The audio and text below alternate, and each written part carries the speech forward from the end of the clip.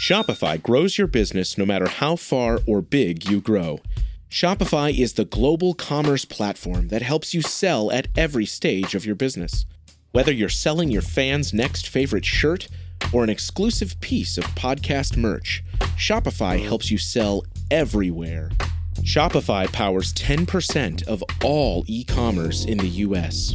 Allbirds, Rothy's, Brooklinen, and millions of other entrepreneurs of every size across 175 countries. Plus, Shopify's award-winning help is there to support your success every step of the way. Because businesses that grow, grow with Shopify. Sign up for a $1 per month trial period at shopify.com/income, all lowercase. Go to shopify.com/income now to grow your business, no matter what stage you're in.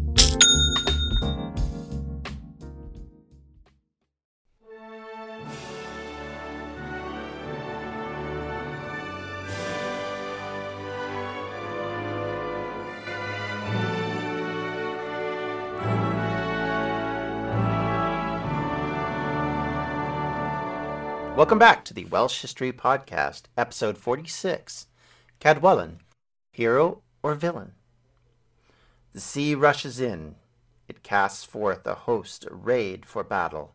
The host of Cadwallon, in the triumph of his objective, an opponent like a furious, fiery stag. Copious are his battle steeds, and the largesse of his mead feasting. His praise is known over the vast sea. It sails by the southern wind over the ocean, like the ship of the chieftains of a foreign host. The stag who maintains righteousness and gives refuge to his men. Never was there more generous a son so auspiciously born, as an exalted and privileged axle of the valorous one went to feats. Miserly kings are silenced before the bounteous one. They have grown since the birth of a profoundly gifted champion of the Welsh people, and when Christ created Cadwallon.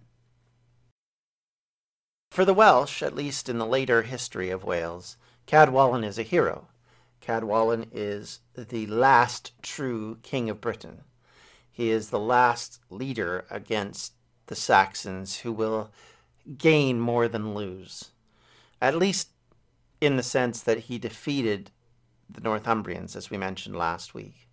When we talked last week about Cadwallon as part of the three C's that spelled doom, he was perceived as part of the problem instead of part of the solution.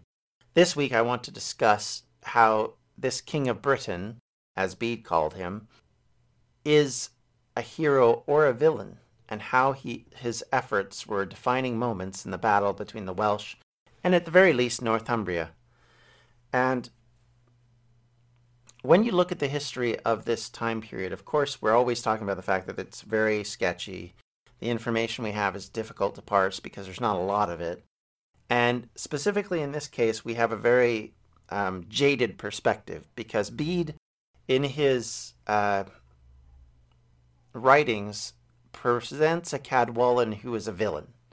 He is the man who ruined Northumbria. He's the man who killed the king, killed his obvious heirs, and basically ruined the landscape for the better part of a year before finally he was held to account by a mighty man who would lay waste to him and defeat him. And that is the presentation we have from the Saxon side. From the Welsh perspective, and at least from this poem, we have this idea in praise of Cadwallon. And it's very much a part of Welsh literature that Cadwallon is not a villain. He is kind of the last superhero of Wales. He is the man who actually took it to the Saxons and defeated them, and in a way came very close to reuniting Britain under the Welsh auspices. And in fact, kind of turned Bede's writings on its head, because Bede talks about the fact that Cadwallon's efforts were to actually murder the Saxons, to kill everyone, man, woman, and child, so that he could defeat and destroy and throw off all of the Saxons that were living in the region. Of course, that's the perspective of one person, because one of the things that even Bede recognizes is that Cadwallon didn't do this alone. He had the support of a very powerful king in Penda, who was the king of Mercia at the time. And obviously, Mercians are Saxons, or at least Angles, and thus they aren't the Welsh, they aren't the British, if you want to call them that. So they wouldn't have a stake in trying to destroy the people of Northumbria. So likely this is a bit of hyperbole by Bede to kind of make it look like he was much worse than he probably was. I think part of the reason is, and he makes mention of the fact that they actually hold this in memory. This whole period is considered so awful; it's held in memory of the Northumbrians to this point in their history, and we're talking about 100 years later or so. So from that perspective, it's a very big situation and a very big moment in Bede's discussion points on this part of history.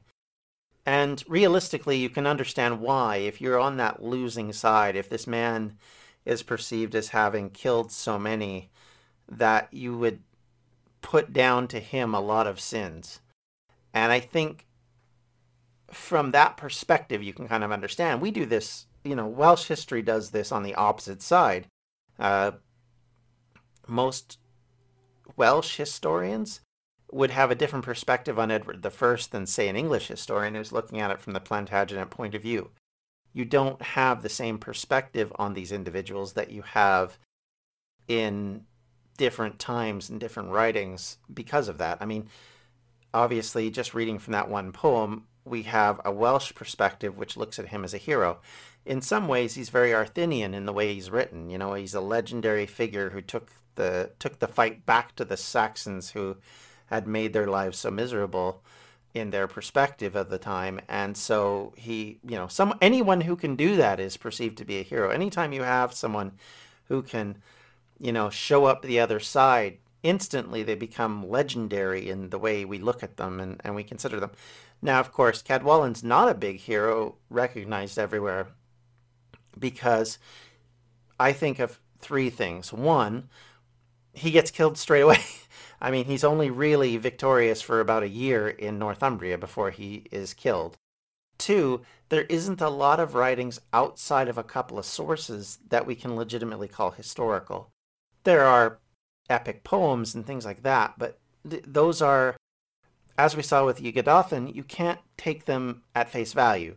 They're not meant to be taken at face value. They're an epic story. They're an epic eulogy of that person. So in a way, they're not meant to be taken from that perspective.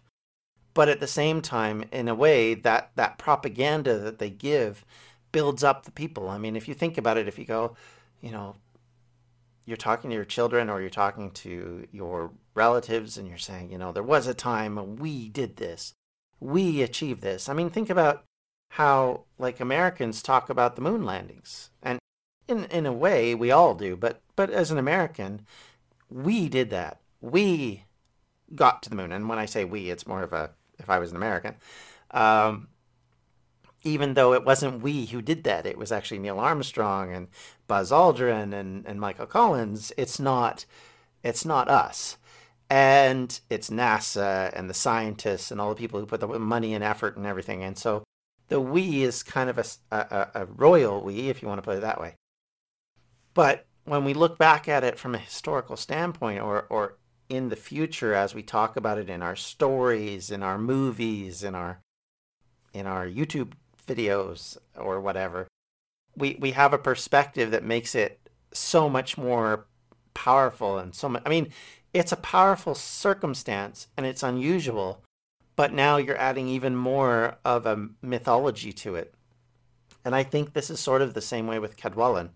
Cadwallon, to me, in some ways, is probably more Arthur than Arthur in the perspective of at least the Welsh in this period.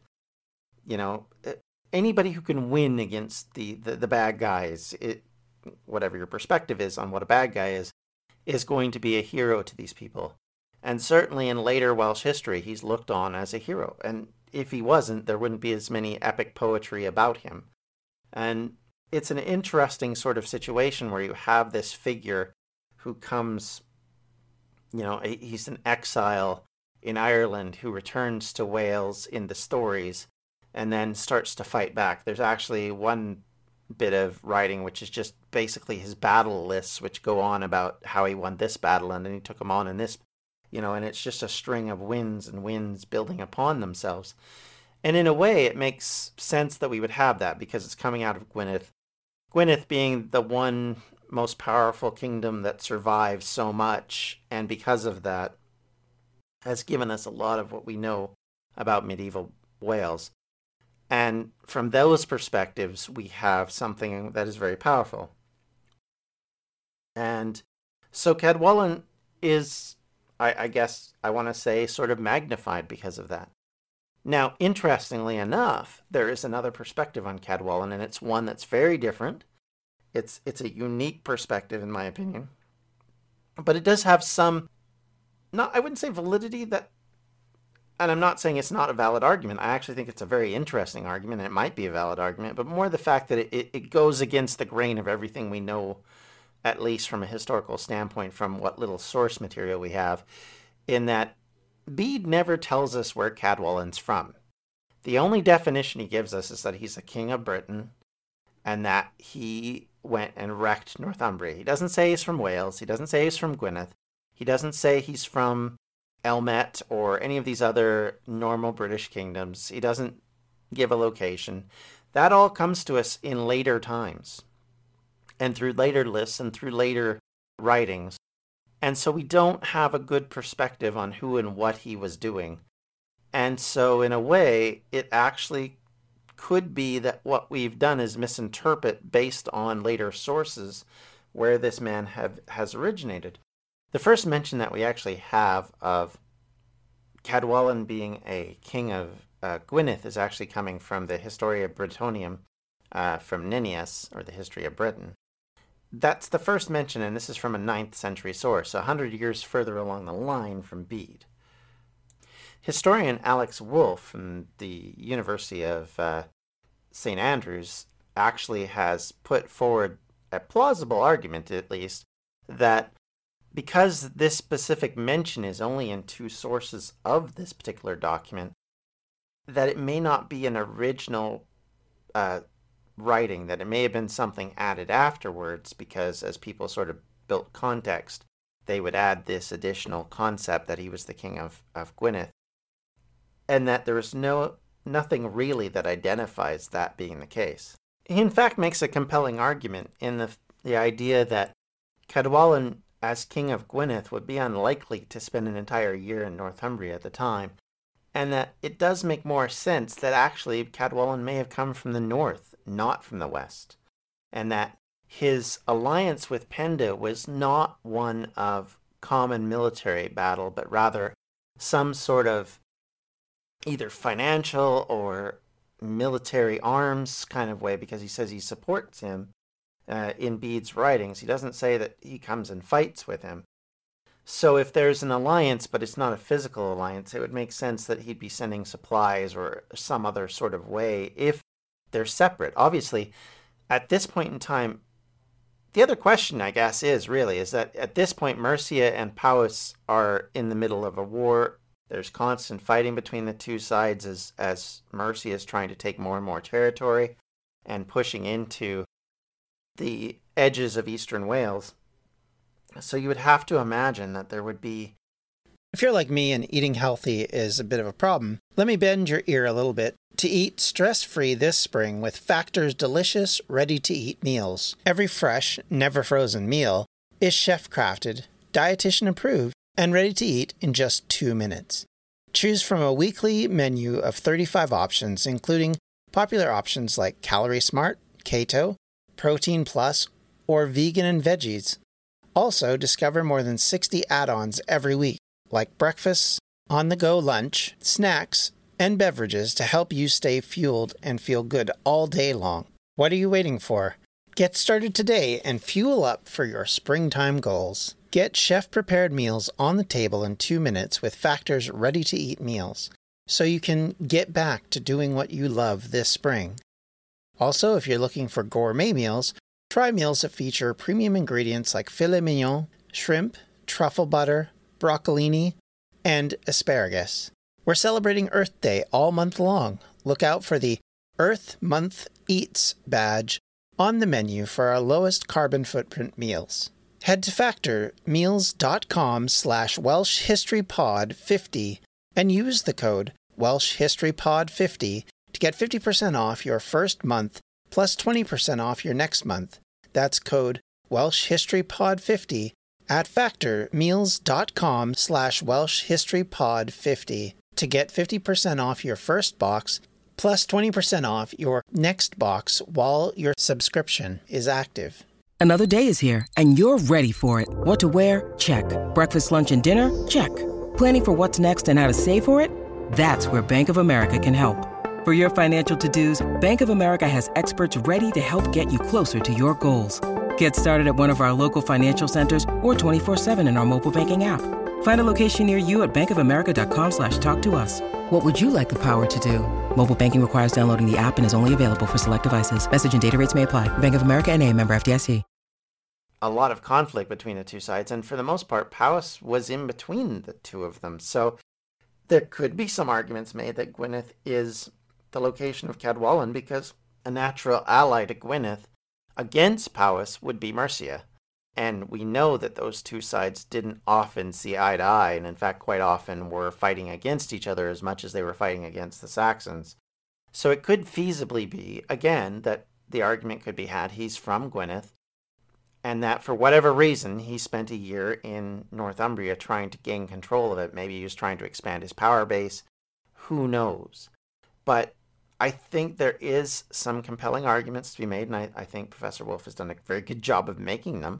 That maybe what we're getting is yet another Old North king who is getting mixed into the Welsh ideas about kings, probably because of his heroism. It makes some sense for later generations who are looking up to this king. Why would you say he's from a kingdom which has been destroyed? It makes it much more palatable to say he's a king from your neck of the woods. There becomes kind of a tradition of taking, to kind of make a claim for yourself. One of the things you do is you make a claim based on an ancestor, right? I mean, obviously I'm a descendant of both the gods and a descendant of this great hero of ours. Obviously that's the case, right? So, and if you want to look at it, there was actually quite a tradition in the early medieval period of being a descendant of Jesus and a descendant of Thor and a descendant of Odin. So this concept that these kings would need or would use someone of this caliber as kind of an evidence of their own nobility would make some sense. And I think there is, in what he's arguing, a very good chance that it could be that what we're seeing is not a king based in Wales, but a king based in the north, who was killed eventually by Oswald, the king of Bernicia. So the idea and the concepts that are being raised here is that this might have been more of a local battle, and that the idea that he was a king of Britain, I guess, makes some sense if he brings in allies from the British tribes to help, or British kingdoms to help him fight this war. If he allies himself with a bunch of them. So maybe there were Welsh troops involved with this battle of the Old North versus Northumbria. Maybe he is a king of Gwynedd who then brings in help from other kingdoms. Obviously, the Old North has a stake in this battle because Northumbria is putting pressure on them. By this point and in the future, they will continue to push north, and they will continue to cause havoc for the British for quite some time to come. Northumbria, of course, becomes one of the most powerful kingdoms in all of Britain at this stage. And so the difficulty of dealing with this group will continue for the Welsh and for the Old North for quite some time. And in fact, one could argue that effectively the Northumbrians neuter the Old North to the point where there's one kingdom left, which clings on past the Viking Age. And realistically, the old British standards and the old British ability to defend themselves in the north becomes more and more compromised by the pressure that they're getting from the Picts, the Irish, and the Angles in the northern part of England. And so you can kind of see that it would make sense that this was more a battle between those sides rather than a battle that includes a Western nation. But the question mark is, Northumbria is said to have invaded Gwynedd and had caused problems for Gwynedd and actually had made them a sub-kingdom. If that's the case, then we have an understanding of why Gwynedd would have an interest in trying to take down the power base. Bede actually says that Cadwallon is revolting against Edwin, and not that he is like just a separate king who's fighting his own war, but rather that he's actually coming straight into conflict with this group because he is a sub-king who decides he doesn't want to be sub-king anymore. And thanks to Penda, who would obviously have a stake in this, because if Northumbria is a rising power and Penda and Mercia are also a rising power, it doesn't serve their interest to have two rising powers, particularly bumping against each other on the borders of the north. So for Penda, it makes perfect sense to try and neuter that before it gets going too far. And so there's this combined sort of question of what's the motives, who would have the best motives, and why. And there's a lot of arguments on all sides. I do think that there can be a point raised that this is an Old North king, but there's also a lot of evidence that still could explain it as being him as a king of Gwynedd and a descendant of that line. But we have to measure these things on both angles. And I think, like I said, because the evidence is so shaky, because what we understand is so permeated on fiction and legend, we can't just accept what's being told to us. I mean, most of what we understand about Cadwallon and his story comes actually from something different and something much more unique. Like I say, from poetry and from guys like Geoffrey of Monmouth, who you can't trust, and rather than sources that are closer to the situation.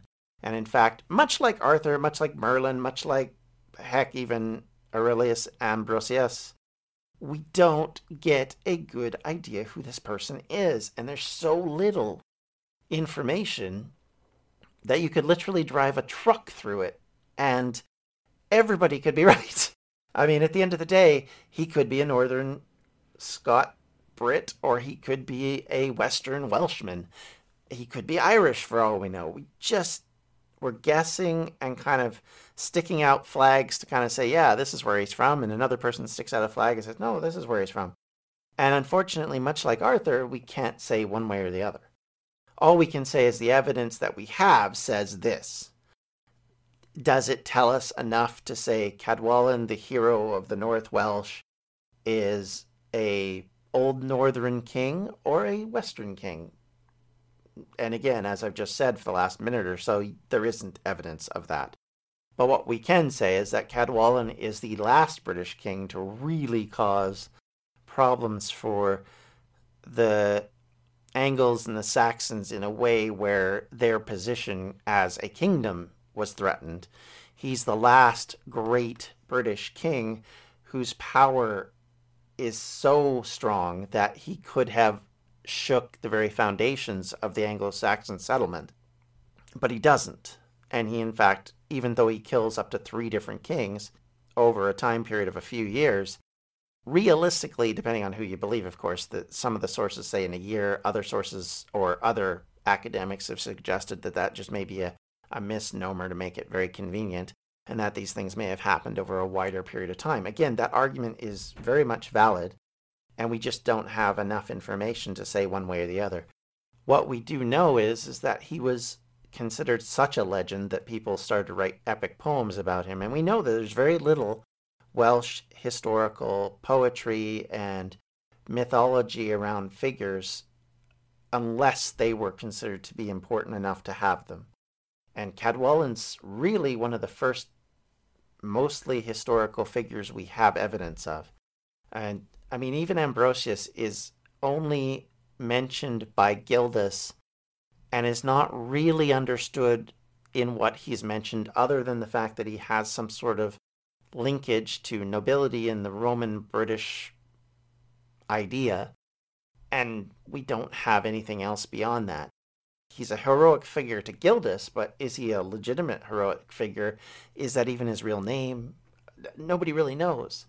And Arthur, of course, we've done an entire episode about how legendary and how mysterious and how not to be trusted the ideas about him are.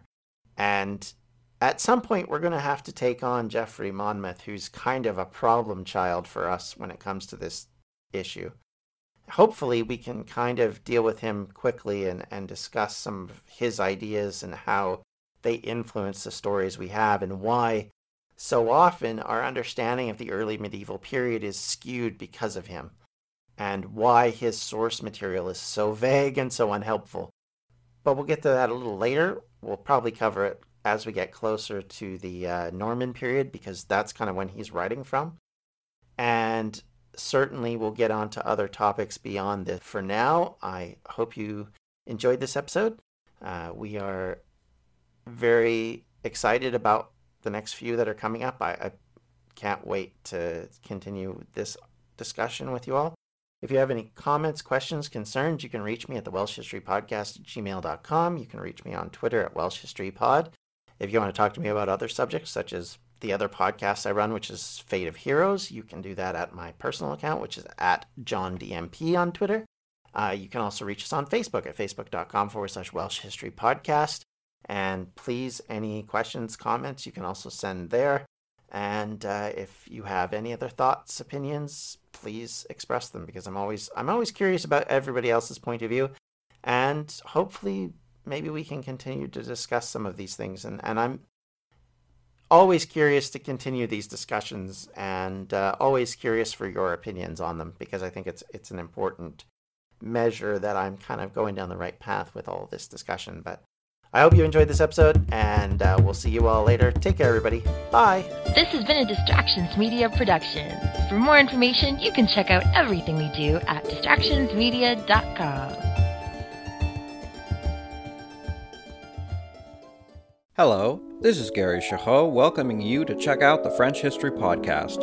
Our main show covers the history of France from the first humans until present. If you liked Mike Duncan's The History of Rome and wanted a similar program covering the land of beauty, culture, and love, we are exactly that. We also host world-renowned scholars who have delivered guest episodes on their specialties, including 18th century pirates, revolutionary booksellers in 20th century Paris, the special friendship between the Marquis de Lafayette and Thomas Jefferson, and numerous others. Learn what you love and listen to the French History Podcast today.